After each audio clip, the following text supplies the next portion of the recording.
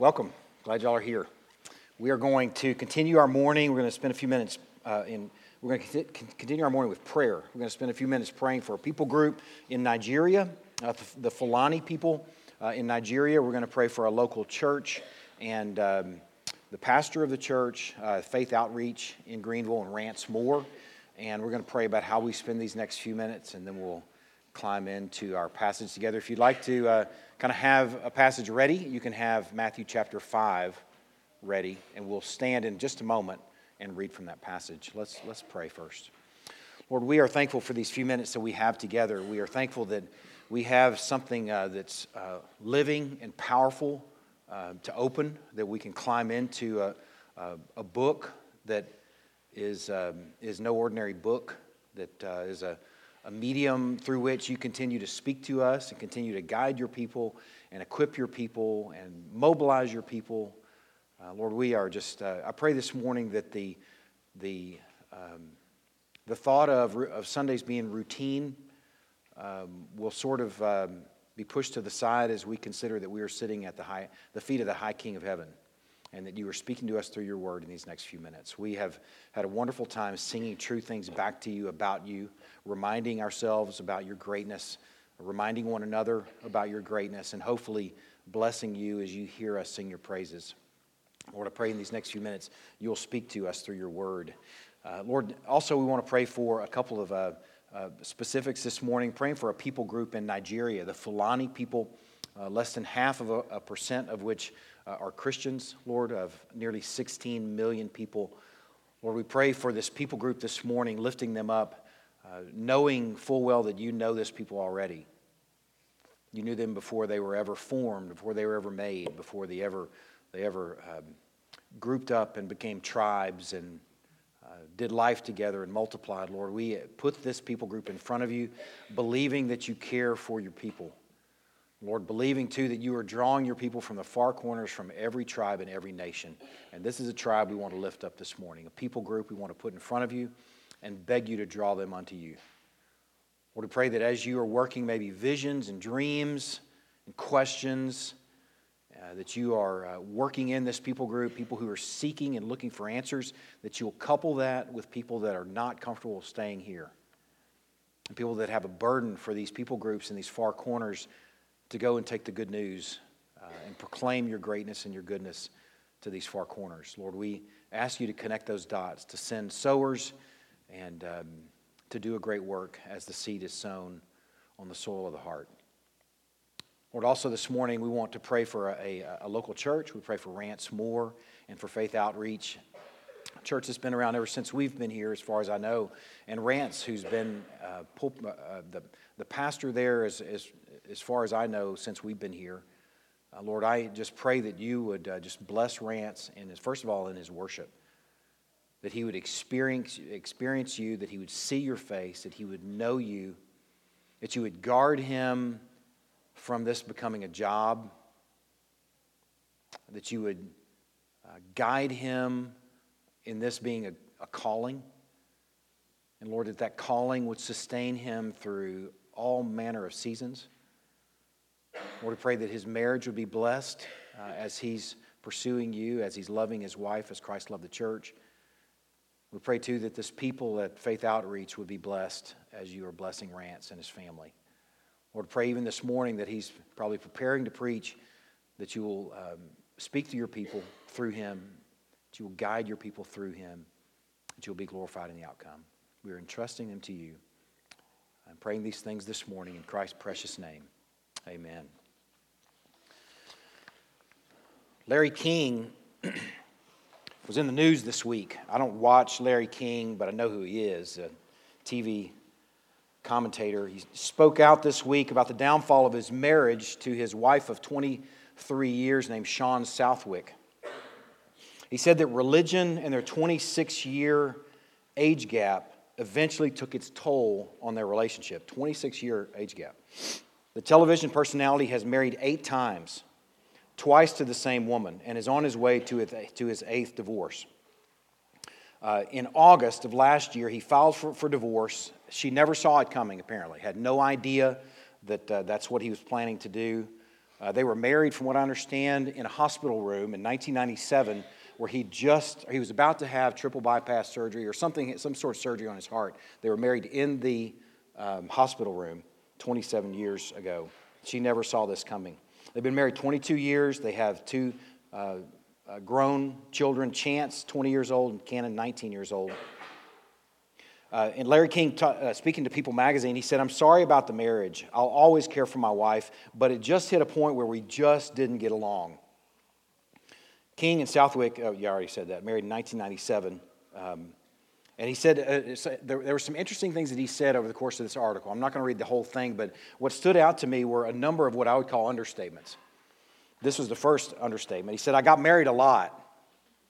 I got married a lot," he said, "but in my head, I'm not a marrying guy. When I grew up, nobody lived together. If you fell in love, you got married, and so I married the ones that I loved. But what I loved at 20 is not what I loved at 30. And what I loved at 30 is not what I loved at 40. I think his choice of words there might shed some light on Larry's disposition about love, because he speaks of love as what I love, not whom I loved or who I loved. It wasn't just King's changing emotions that led to the split. He said, "We had a big age difference, and that eventually takes its toll." I thought that was an understatement. He's 26 years older than her. He said it became an issue because she's very religious Mormon, and I'm an agnostic atheist. You're working at hating God, and that agnostic, like he doesn't exist, and if he does, I'm going to hate him. Agnostic atheist, going out of your way to be against God, and she's a devout Mormon. He said, so that eventually causes little problems. What? Okay, how many more understatements? He added, "We overcame a lot, but eventually it became a ship's passing in the night situation." He suffered a stroke last year, which made him take stock of his life and think about the future. He's 86. And I'm like, man, you couldn't just hang on with her for a few more years? You're 86. Come on, hang in there. He said, "I thought a lot about what I wanted the rest of my life to be," said King of the time after his stroke. "When there are moments of unhappiness in a marriage, you can overcome it at 40, but at my age, it became a lot. I wanted to be happy. Separating was, of course, difficult, but there's nothing worse than arguing." I thought about this. As I was reading the news about Larry King, I wouldn't have read the article at all, but that I was preparing for this sermon this week, and of course, marriage and divorce and things like that are on my mind, so that title stuck out to me. It's almost comical, his understatements. I think we kind of can snicker about some of the things he said. But let me say this before we continue on in God's Word this morning. There is nothing at all comical about marital struggle and divorce. There is nothing at all funny about marital problems and divorce. Marriage is, in my experience, and for those that I've done life with, is one of the most wonderful things in the world. In the last few years, I've realized, Christy and I are coming up on 25 this summer, and I've realized in the last few years that we've gotten to the point where when I'm looking at Christy, oftentimes I feel like I'm looking at the rest of me. When I was courting or when I was a young man, I would have heard that and thought, that sounds corny, and maybe I want to use that in the future someday, But I really mean that. It's really a really wonderful thing when marriage moves into the place where you feel like that person is the rest of you. It is a wonderful, wonderful experience. And at the same time, it can be the most difficult, excruciating thing you have ever experienced. It can be the most wonderful and the most excruciating and difficult thing you've ever experienced, all at the same time. And it's one of those things that, unlike a job, which you leave and go home, unlike a relationship that you can I'll see you next week, buddy, in this strained relationship. Unlike other things that we might have some respite from, you're never not married, at least if you're in the middle of a struggle. It's 24/7, and it can be excruciating. And it can be especially difficult if one or the other or both are persisting in sin or unbelief. It can truly get to the point where it is absolutely unbearable for a human being. Now, let's just shoot the elephant right off the bat this morning. There's an elephant in the room, and let's just identify him and shoot him. Let me say this before we continue in this message. We are not machines. Not a one of us. Not a one of us. We are not computers that we can put a program in and bing, we're going to get this answer every single time. We are human beings and we have all manner of experiences. We all have all manner of distempers, personalities. We have all manner of things that contribute to an occasion and a circumstance that might look black and white, that may not be black and white. And we need to bring that compassion, that understanding, that margin, that love and mercy with one another and with ourselves into these next few minutes as we consider this thing called divorce. There are different tolerances. We're not machines. We're just people with hurts and pains and struggles. So my hope and prayer in this sermon is to be true and merciful. My hope and prayer in this sermon is for God's word to be front and center and to be absolutely true and to deliver it and consider it in a way together that is as tender as if our Lord were preaching it this morning. Y'all stand, if you would, for the reading of God's word.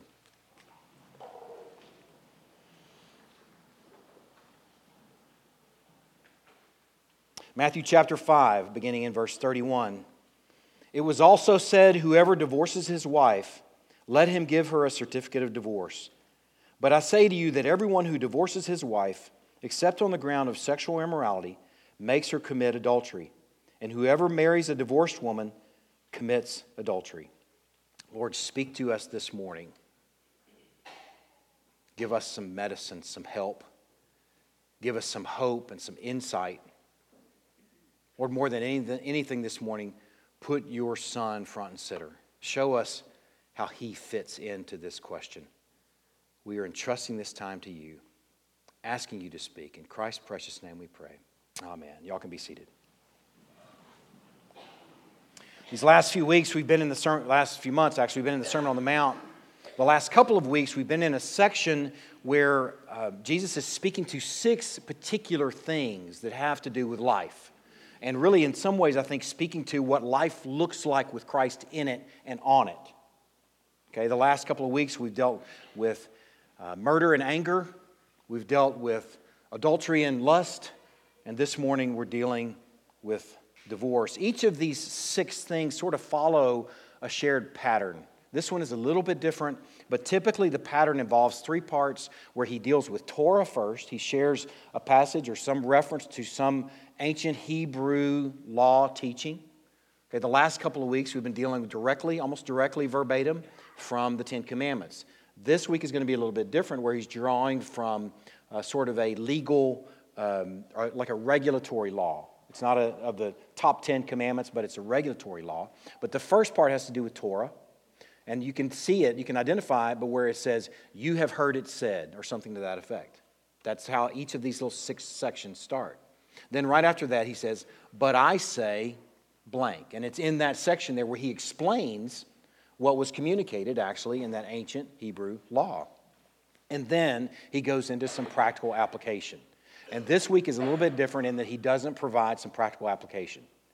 We can glean it, though, from the context. So we will actually we're going to follow his guide this morning, consider the Torah, and in this case, the regulatory law, what he's referring to. And I'll just go ahead and give you a heads up. It's in Deuteronomy chapter 24. So you can go ahead and turn there. I'd like for you to look at that. Deuteronomy 24. We'll look at that briefly. And we're going to try and make sense of what he's saying, why he's pointing us back there, or pointing them and then us through this message 2,000 years ago. And then we're going to figure out what he's explaining. And then we're going to have some application. Okay, we're going to follow his guide. Okay, his reference here is a loose reference to Deuteronomy chapter 24. Really the first 4 verses. This is what a section that would be called regulatory law. It says, when a man takes a wife and marries her, if then she finds no favor in his eyes because he's found some indecency in her, and he writes her a certificate of divorce and puts it in her hand and sends her out of the house, and she departs out of his house, and if she goes and becomes another man's wife, and the latter man hates her and writes her a certificate of divorce and puts it in her hand and sends her out of his house, Or if the latter man dies who took her to be his wife, then her former husband who sent her away may not take her again to be his wife after she has been defiled. For that is an abomination before the Lord, and you shall not bring sin upon the land that the Lord your God is giving you for an inheritance. I read I have probably 7 different commentaries that I'm working through just for the Sermon on the Mount right now. And one of the guys, I like this phrase because he said, this sounds like a torturous scenario. It's just a great explanation of gracious sakes alive. It sounds like kind of a Jerry Springer episode. You know, who's he married to now? Really a messy situation. And notice that Jesus does not quote the whole thing. In fact, he doesn't even quote verbatim the reference. Okay, we'll get at what I think he's getting at here in a moment. But let's deal first with this passage. This Deuteronomy chapter 24, verses 1 through 4, it identifies some reason for issuing a certificate of divorce. And it's described here as some sort of indecency, okay, some sort of uncleanness that he can actually dismiss her. Now, this word is used all over our Old Testaments. It's used for nakedness. Okay, so we got to know right off the bat that we can't be speaking about some sort of nakedness where a man identifies a nakedness in his wife, because we would hope that that would probably be part of the marital relationship in the first place. It's speaking of something else. Okay, and I think we have a clue because there's only one other place the phrase is used, and the phrase is used in the chapter right before. So we don't even have to turn a page. For the only other place in our Old Testament where this this phrase is used, of some indecency. Okay, so I'll just read our passage. It's in chapter 23, beginning in verse 12. I've got to try and get my composure before I read this because it's a little bit funny, actually. You shall have a place outside the camp, and you shall go out to it. This is just talking about good camp rules. Whether you're going camping or whether you're bivouacking or whether with the troops or whether you're the nation of Israel, you got to go outside the camp to take care of your business. Okay, that's where this is going. And you shall have a trowel with you, with your tools, and when you sit down outside, you shall dig a hole with it and turn back and cover up your excrement. All right, there it is. We're just reading God's word. Because the Lord your God walks in the midst of your camp to deliver you and to give up your enemies before you. Therefore, your camp must be holy, so that he may not see anything, here it is, indecent among you and turn away from you. This is the only other place in our Old Testament where the phrase is used. And it's a strange reference. It's speaking of someone that has to go outside of the camp to use the bathroom. It doesn't give us a whole lot of explanation here of what constitutes a certificate of divorce. It appears to be something more than adultery, because adultery would mean the death penalty. So there's something else going on here, and we don't really have a clear picture of what's going on. Now, Jesus uses a loose reference to this passage. Okay? He just gives sort of a loose reference, but what we can gather up, I think, just from this one other phrase and the rarity of the phrase being used is this. Even though if we don't exactly know what it is, we should know that it must be a rare occasion that constitutes divorce. The phrase is used only in one other place and is used in sort of a strange, graphic sort of sense. So the rarity of its use and the content of how it's used ought to tell us that the grounds, at least in Deuteronomy chapter 24, for divorce should be rare. Okay, so take that thought into Jesus' reference back in Matthew chapter 5. And you can flip back to Matthew chapter 5. He's made sort of a loose reference to this passage. He's not addressing the torturous scenario at all. Notice that. He hadn't dealt with this weird, back and forth thing. Who's he married to now? Who can't get married? Who can't get married in terms of that Deuteronomy chapter 4 sequence. He seems more focused on the permitted reason for divorce. He seems more focused on the reason behind the certificate. Okay? He seems to be focused on and explaining the some indecency. It seems like that's where he's going to focus here in these next few minutes in Matthew chapter 5. Now, we're going to explore that here for a moment, but I want to share some context with you.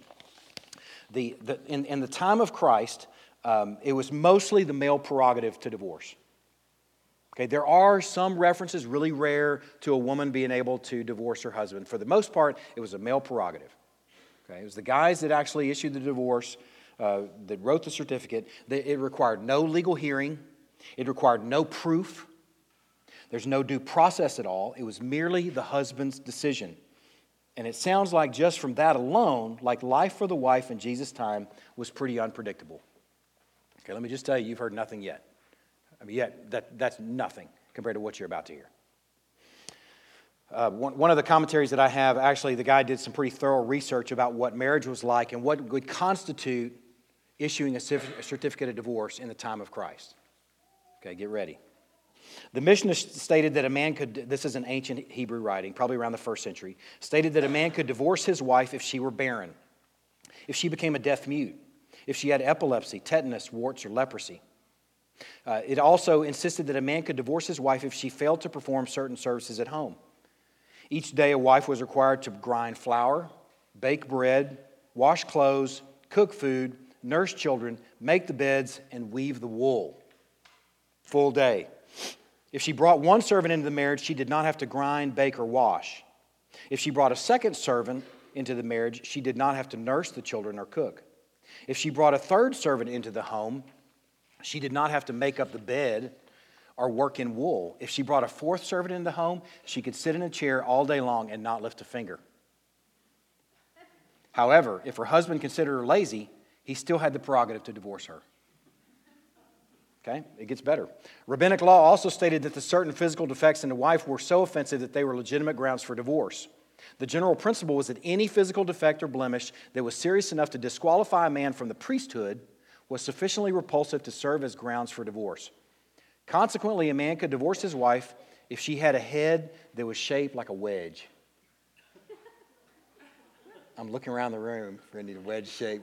No, I'm kidding. I don't know what that would mean. A wedge-shaped head, like a triangle, a turnip-shaped head, a hammer-shaped head.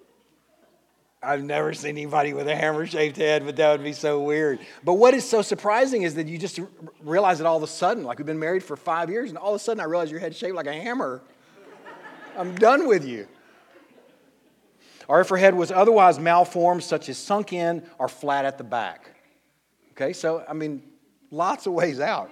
He could divorce his wife if she had poor posture or if she had thinning hair. He could divorce her if she had no eyebrows, only one eyebrow, or bushy eyebrows. How would she know what to do? Do I pluck them? Do I let them grow? I don't know. What do I do today? He could divorce her if she had a pug nose. The condition of her eyes were particularly important. If she had eyes too high or too low, which, again, wouldn't you notice that? I would think that before year 5, you would notice if she had really high eyes. If she were cross-eyed, if she had no eyelashes, if she had eyes of 2 different colors, watery eyes, or eyes as big as a calf or as small as a goose. Look, this is ancient writings about, this is the context that Jesus is speaking into. Man, it's really crazy. The man could divorce his wife if her nose was too big or too little, her ears too little or too floppy, if she had an overbite or an underbite, missing teeth or a poor figure, a swollen belly, a protruding navel, a dark complexion, bony ankles or knees, swollen feet, if she were bow-legged, suffered from swelling of the big toe, if her heel had protrusions, if the sole of her foot was as wide as that of a goose, or if she were ambidextrous.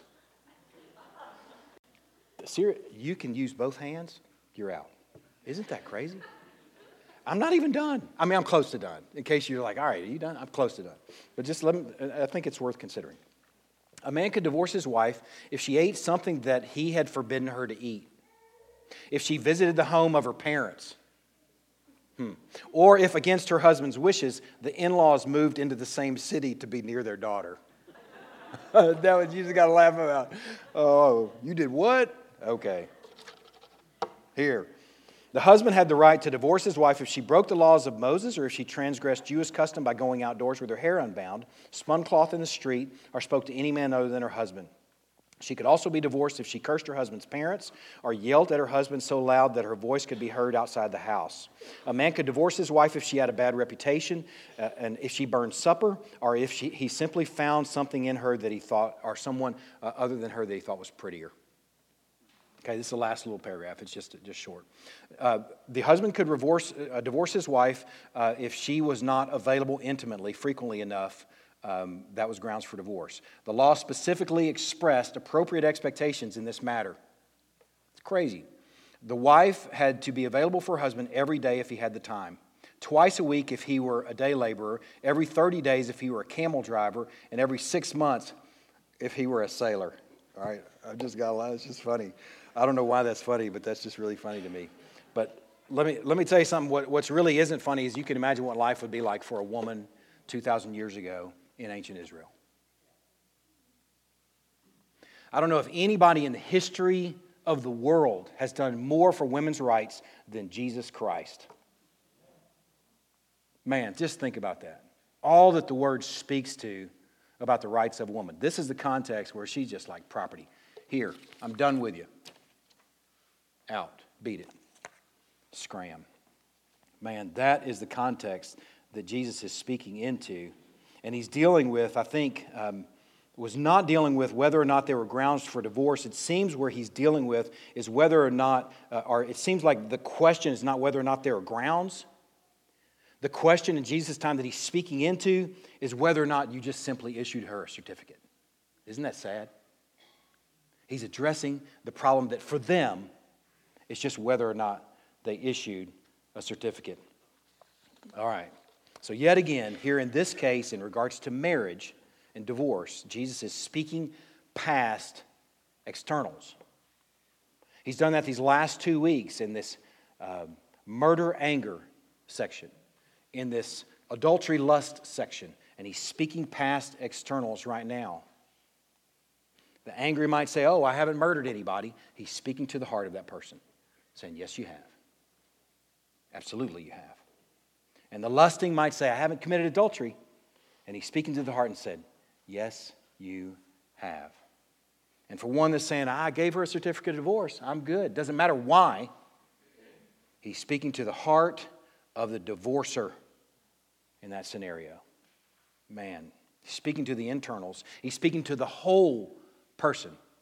Remember, sort of the central key passage in Matthew chapter 5 is in Matthew chapter 5, verse 48. You must be perfect as your heavenly Father is perfect. That word means whole. You must be righteous inside and out. Your righteousness must exceed that of the scribes and Pharisees because theirs is only external. Here's my certificate. I haven't murdered anybody. I haven't committed adultery. And he's speaking to the internals and saying your righteousness must exceed theirs because theirs is only external. Yours must be whole, inside and out.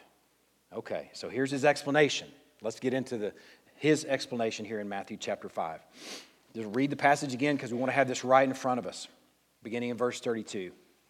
I say to you that everyone who divorces his wife, except on the ground of sexual immorality, makes her commit adultery, and whoever marries a divorced woman commits adultery. Okay. We're going to just sort of unpack this, really in two parts. First of all, everyone who divorces his wife makes her commit adultery. Okay, that's he's making two phrases or two statements there. And anyone who then marries the divorced woman also commits adultery.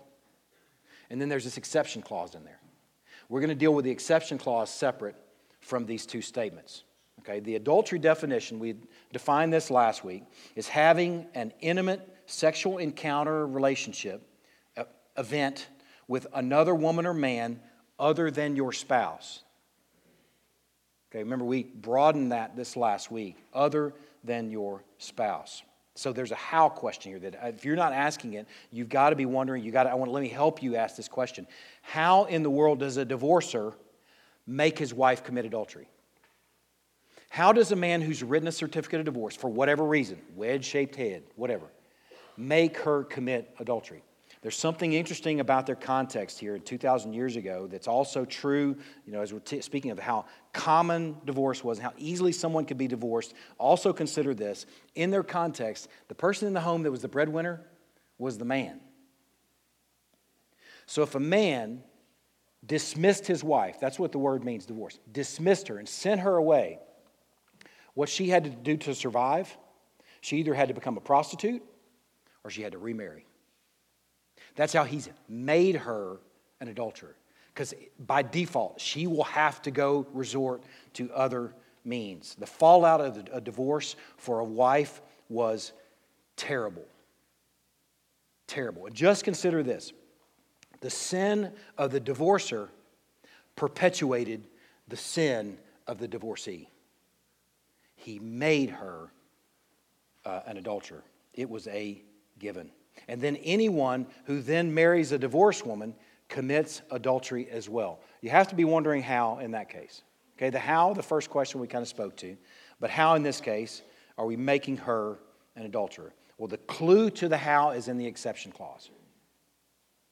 The clue to the how is in the exception clause. And that exception clause is except on the ground of sexual immorality. Okay, so I'm going to spend a moment just sort of explaining what that is. He's presented this exception clause for permissible, not commanded divorce.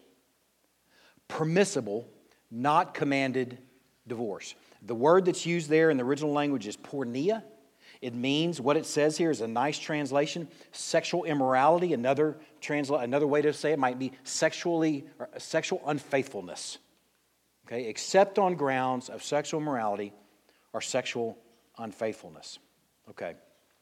And first, I think it's worth identifying that this is a righteous permission, that a righteous person can take this out.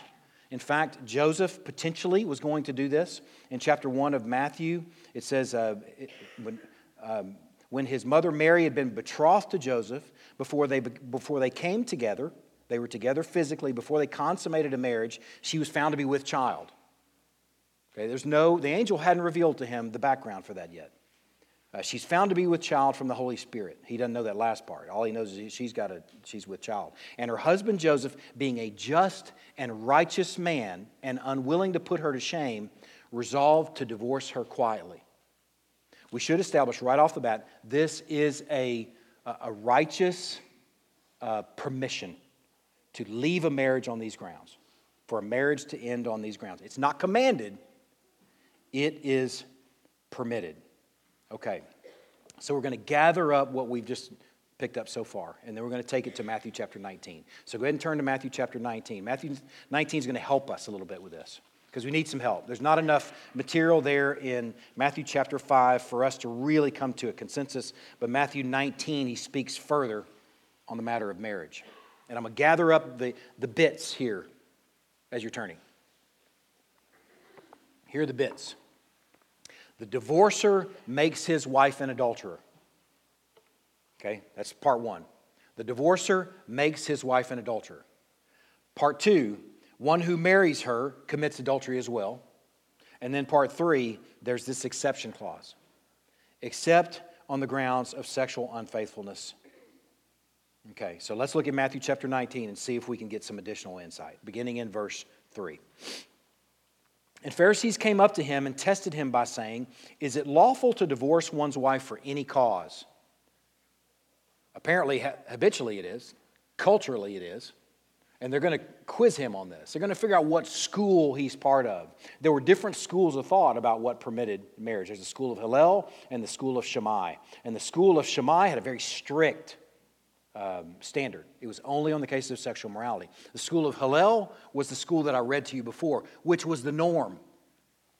Everybody took all the outs possible and followed the school of Hillel. So in some ways they're asking, which school are you part of? He answered, "Have you not read?" He didn't answer the question about which school he's part of either. He takes them to God's word in Genesis. "Have you not read that he who created them from the beginning made them male and female and said, 'Therefore a man shall leave his father and mother and hold fast to his wife, and the two shall become one flesh.'" Now that, if you have a parking place for a thought, one flesh is the key thought I want you to hold on to these next few minutes. The two in marriage leave father and mother and hold fast to one another and become one flesh.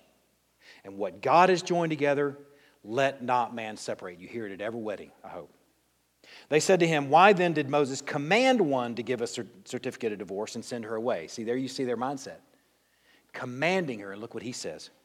He says to them, "Because of your hardness of heart," the word there in Greek is interesting. It's sclerocardia. Sclerosis of the liver, hardening of the liver, of cardia, sclerocardia, hardening of the heart.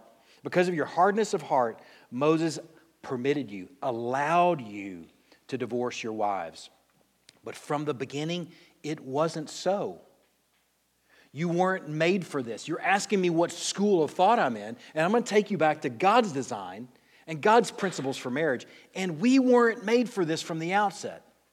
And I say to you, whoever divorces his wife, here's the clause again, except for sexual immorality, and marries another, commits adultery. The disciples said to him, they respond, incredulous, if such is the case of a man with his wife, it is better not to marry. All right, let's just see if we can just kind of glean a few things here. At least initially in the design of marriage, there was no provision for divorce in the original design for marriage. Okay, let's start right there. When he's quizzed about where he stands on this matter, he takes him to the beginnings and says there was no design for this in the very, very beginning at all. There was no provision for divorce in that design at all. And it was only because of sclerocardia, the hardness of heart, that divorce was even provided as an option, not a command. As an option, not a command. And now, okay, we're kind of gathering up these pieces, and then here's where it's going to come together. He's saying, it seems, that marriage is permanent, except in cases when someone has broken the one flesh union by uniting to another. Then it's permissible, not commanded, to divorce. I'm going to read that again because I want to make sure that you're clearly getting that. Christ is saying, from these things that we've gathered up, the divorcer makes his wife an adulterer. One who marries her commits adultery. There's this exception clause of sexual unfaithfulness. Jesus takes them to the very beginnings where cleaving to one another makes this one flesh union. He's saying that marriage is permanent, except in cases when someone has broken that one flesh union somehow. And in this case, broken that one flesh union by uniting to another. Then divorce is permissible, not commanded. I'll show you one passage that gives you a window into this. If you're like me and you really got to see it, I want you to see it. It's in 1 Corinthians chapter 6. I only have one other passage for you to turn to after this, so just for your endurance sake, just go, if you would, turn to 1 Corinthians 6 and know that you'll have plenty of energy left for Ephesians chapter 5 where we land the plane in a moment. I want you to see this in 1 Corinthians chapter 6. I want our young people to see this. I want everybody in the room to see this, but I want our young people to see this. In a world and a context when everybody's saying, everybody else is doing it. Why not? If we love each other, and really barely even if we love each other, let's explore this thing called sex. Let's explore this thing called experiencing other sexually. I want you to consider this passage from 1 Corinthians chapter 6, beginning in verse 15, and on to verse 16. Do you not know that your bodies are members of Christ? Now, he's writing to the Corinthian church, which is a mess. I mean, the Corinthian church, if you've read 1st and 2nd Corinthians, these guys are participating in all manner of craziness. And apparently, there's this practice of possibly visiting prostitutes, in some cases maybe cult prostitutes. A lot of the ancient Roman cult traditions involved prostitution. So maybe they're still participating in that, still dabbling in that while they're following Christ. So he seems to be speaking to some practice.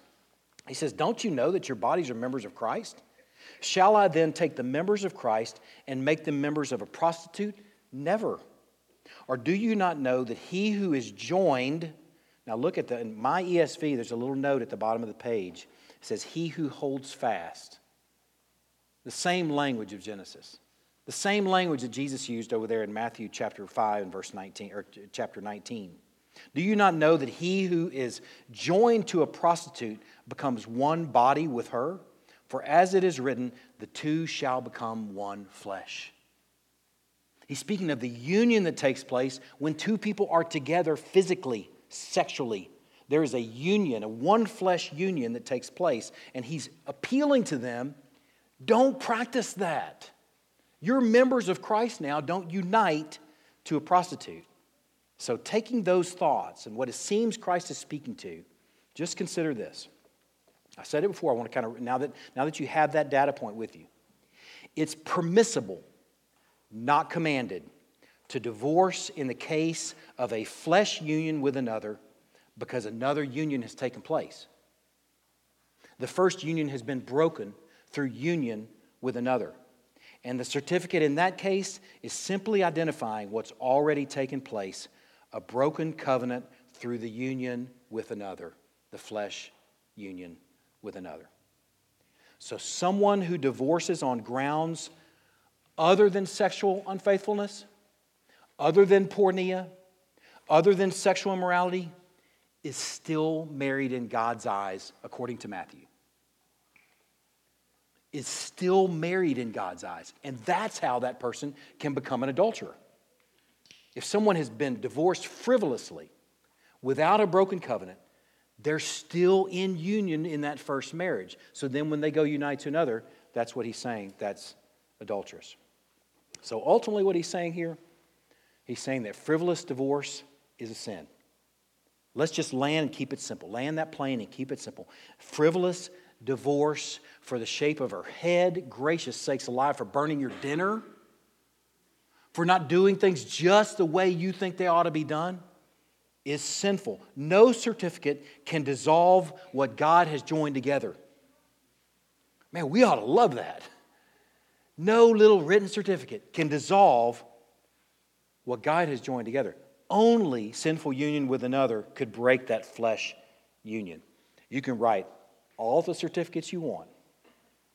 They could be in calligraphy. They could be on papyrus.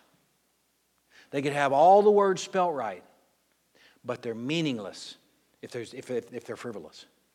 It is not a broken union. In God's eyes, they remained married until that spouse died or united to another in a sexual act, breaking the marital bond and thereby forming another. Okay. And the disciples' response is tragic. Did you note it? It's tragic. He's speaking into a context where people are divorcing for any and every reason. And he's saying there's very limited grounds for divorce. And their response is, if such is the case of a man with his wife, it's better not to marry. This reflects a very, very, very low bar and low view of the permanence and efficacy of marriage in the time of Jesus. Like Larry King Low. Very low bar. Thank goodness he spoke into that context, right? I mean, just for the sake of women, is there anybody in the room who says, thank you, Jesus, for speaking in that context, for the sake of women who've been forced out of their home to resort to prostitution? If for that sake alone, thank you for speaking into it. Man, what a terrible, terrible circumstance. What a terrible time for women. And what a dark heart of man. These guys are just reflecting the dark heart of man. And there's nothing new under the sun, by the way. I think we have a higher view of marriage now than they did then, ironically. But there's still nothing new under the sun. For the heart of man is dark. And we need Jesus. So there's an explanation, I think. I think ultimately, if we sort of boil this thing down, that his explanation is that frivolous divorce is sinful. And I've been trying to make sense of why in the world he has this placed here in the Sermon on the Mount. It seems oddly placed. I think we can all agree it needed to be said. For the sake of women at least, at the very least. The sake of families and children, we can all agree it needed to be said. But in the Sermon on the Mount? Is the Sermon on the Mount about marriage? And why would he be speaking to divorce in the Sermon on the Mount? He's addressing the grounds for divorce, yes, and there's a danger in that case of fixating on the rules and the stipulations and missing the forest for the tree. Man, we can't miss the tree. I mean, we can't miss the forest in the Sermon on the Mount. We can get stuck on the tree, but yet again, our Lord seems to be speaking to the heart as he has been so far at every point in the Sermon on the Mount. He's speaking to the heart and wholeness, in this case, of the married. Wholeness of the married. He's dealing with an issue that's acceptable on the outside. I haven't murdered anybody. Look at me. I haven't committed adultery. Look at me. Let's deal with your heart. I've written her a certificate. Look at me. Let's deal with your heart as to why. Man, I think in this case so far, at least in this Sermon on the Mount, this section where he deals with these 6 things, when he's speaking to anger, he's dealing with the heart of murder. When he's speaking to lust, he's dealing with the heart of adultery. And when he's speaking of divorce, he's speaking of the heart behind the certificate. I think it's in considering that we can figure out an application. Let me say this before I share just one application from Ephesians chapter 5. You can turn there. I have an application for men and an application for women. Ephesians chapter 5. Let me say this. The Sermon on the Mount is not the only teaching on marriage. And Matthew chapter 19 is not the only teaching on marriage. While one verse is completely true, no one verse reveals the truth completely. I'm going to say that again. While one verse is completely true, no one verse or one passage reveals the truth completely. There are a number of different handlings of divorce in our Bible. Paul developed an exception clause that involved desertion. Okay, in Matthew, and I remember I distinguished in Matthew. In Matthew, it looks like the only exception clause, at least in Matthew, is on grounds of a broken sexual union by union sexually with another. Paul developed an exception clause based on the grounds of desertion. And if you're using, I think, your Bible wisely and handling that sword wisely and handling context wisely, you can also find grounds for a broken covenant in physical abuse, in verbal abuse, and emotional abuse. But the question is, are we making a beeline to how we can get out of this thing? Are we really focusing on how we can stick this thing out, how we can go the distance in this thing? That seems to be the major point here, is to figure out how can we go the distance.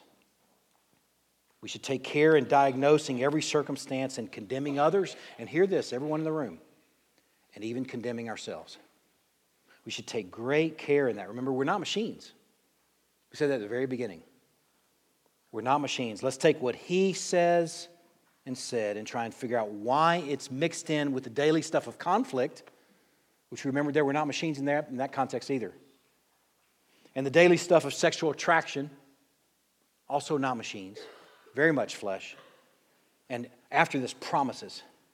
And then getting even and things like that. Why is he placing this in the middle of this? Why would it be in a section dealing with being whole and perfect as our Father is perfect? I think it's ultimately because Christ is supposed to be the center of this whole thing. He's supposed to be the center of this entire conversation. So let's deal with this in 2 parts. First of all, we need Christ in our marriages. We need Christ in Him in our conflicts. For every ounce of energy to go the distance with one another.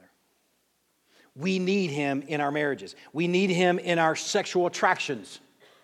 We need Him in our imaginations, in that quiet place where we begin to entertain thoughts that we know we shouldn't. We need Him in there too. And we need Him embedded right in the middle of our marriages. Listen to this passage from Ephesians chapter 5. It should be familiar to you. Wives, submit to your own husbands as to the Lord, for the husband is the head of the wife, even as Christ is the head of the church, his body, and is himself its Savior. Now, as the church submits to Christ, so also wives should submit to everything to their husbands. Wives, if you think you could possibly do that without Christ being all in your life, you have no hope whatsoever. Because I know your husbands. Let's be really honest.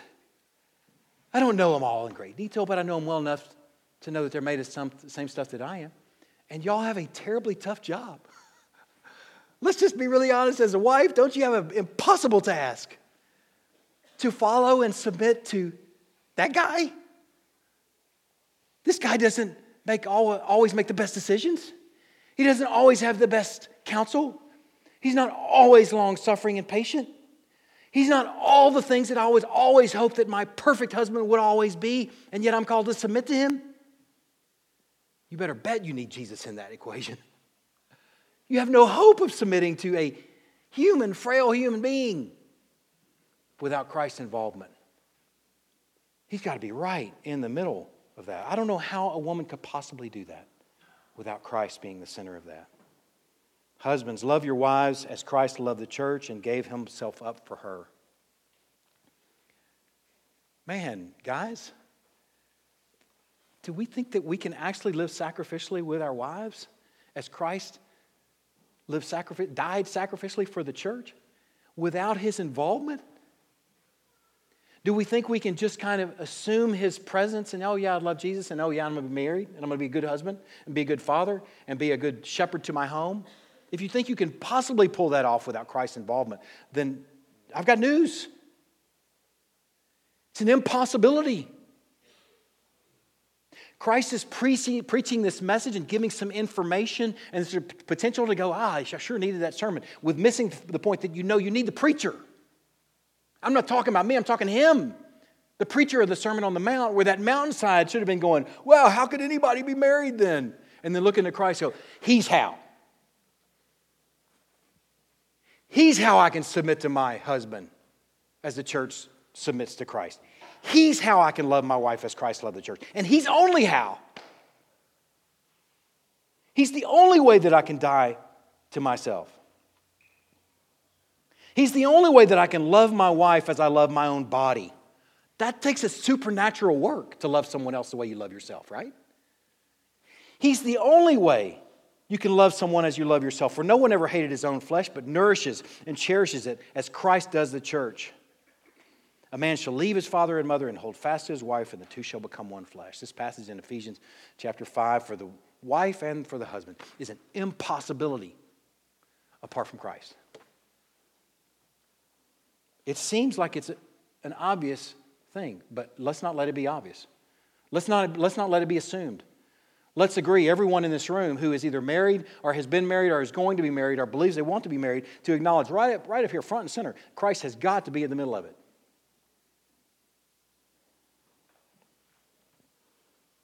You need Jesus to do this. And you need Jesus to do this. You need Jesus to do this. And you need Jesus to do this. Marriage is a wonderful place to learn and apply what it means to draw on Christ daily. The last few weddings that I've preached at the very end or toward the end, we celebrate the thought that a ministry was born that day. A ministry was born that day. And it's a ministry that requires Christ to be right at the center of it. We need him in our marriages. And we need our marriages to ultimately be in and about him. That's the second thing. We need our marriages to ultimately be in and about him. In the Sermon on the Mount, he's preaching about marriage, but he's also preaching about himself. You can't hope to be righteous inside and out apart from Christ. You can't. It's an impossibility. You can deal with the externals. Hadn't murdered anybody. Hadn't committed adultery. Here's your certificate. But the only way you can deal with the internals is with Christ being in the middle of it. It's ultimately about him. This passage in Ephesians chapter 5, I'm going to read the husband's portion of it because it begins to start speaking of Christ. Husbands, love your wives as Christ loved the church and gave himself up for her that he might sanctify her, having cleansed her by the washing of water with the word, so that he might present the church to himself with splendor. Like, Paul, are you talking about husbands or are you talking about Jesus? Yes. Without spot or wrinkle or any such thing, that she might be holy and without blemish. In the same way, husbands should love their wives as their own bodies. He who loves his wife loves himself. For no one ever hated his own flesh, but nourishes and cherishes it, just as Christ does the church, because we are members of his body. Therefore, a man shall leave his father and mother and hold fast to his wife, and the two shall become one flesh. This mystery is profound. I'm saying that this thing that we've been talking about this morning, the whole morning, refers to Christ and the church. You want to know the number one reason that we should fight to hold on in the marriage that we're in? To love the one you're with? Is because it portrays the journey of Christ and the church together. Man, that is, if you want a number one reason to do everything you can to go the distance in the marriage that you're in. Because it puts on display, albeit frailly, albeit feebly, the picture of Christ and the church. Marriage refers to, this mystery is about Christ and the church. He is both glue and goal in our marriage. He is both model and means. Ultimately, marriage is just a really, really graphic tutor. It's just a really graphic and hard and awesome and difficult and great tutor of the relationship that we have with Christ and the church as part of his church. And you know what? Here's what's crazy. We won't even be married in eternity. We won't even be married in heaven. The thing that we came to enjoy and consider this morning, the thing that we came to hear about this morning, is ultimately about the marriage, the eternal, unbreakable, eternal long marriage between Christ and the church. This thing, this earthly thing that we experience called marriage, and the struggles and the triumphs and everything in between, is really a tutor that points us to all that we have in Christ.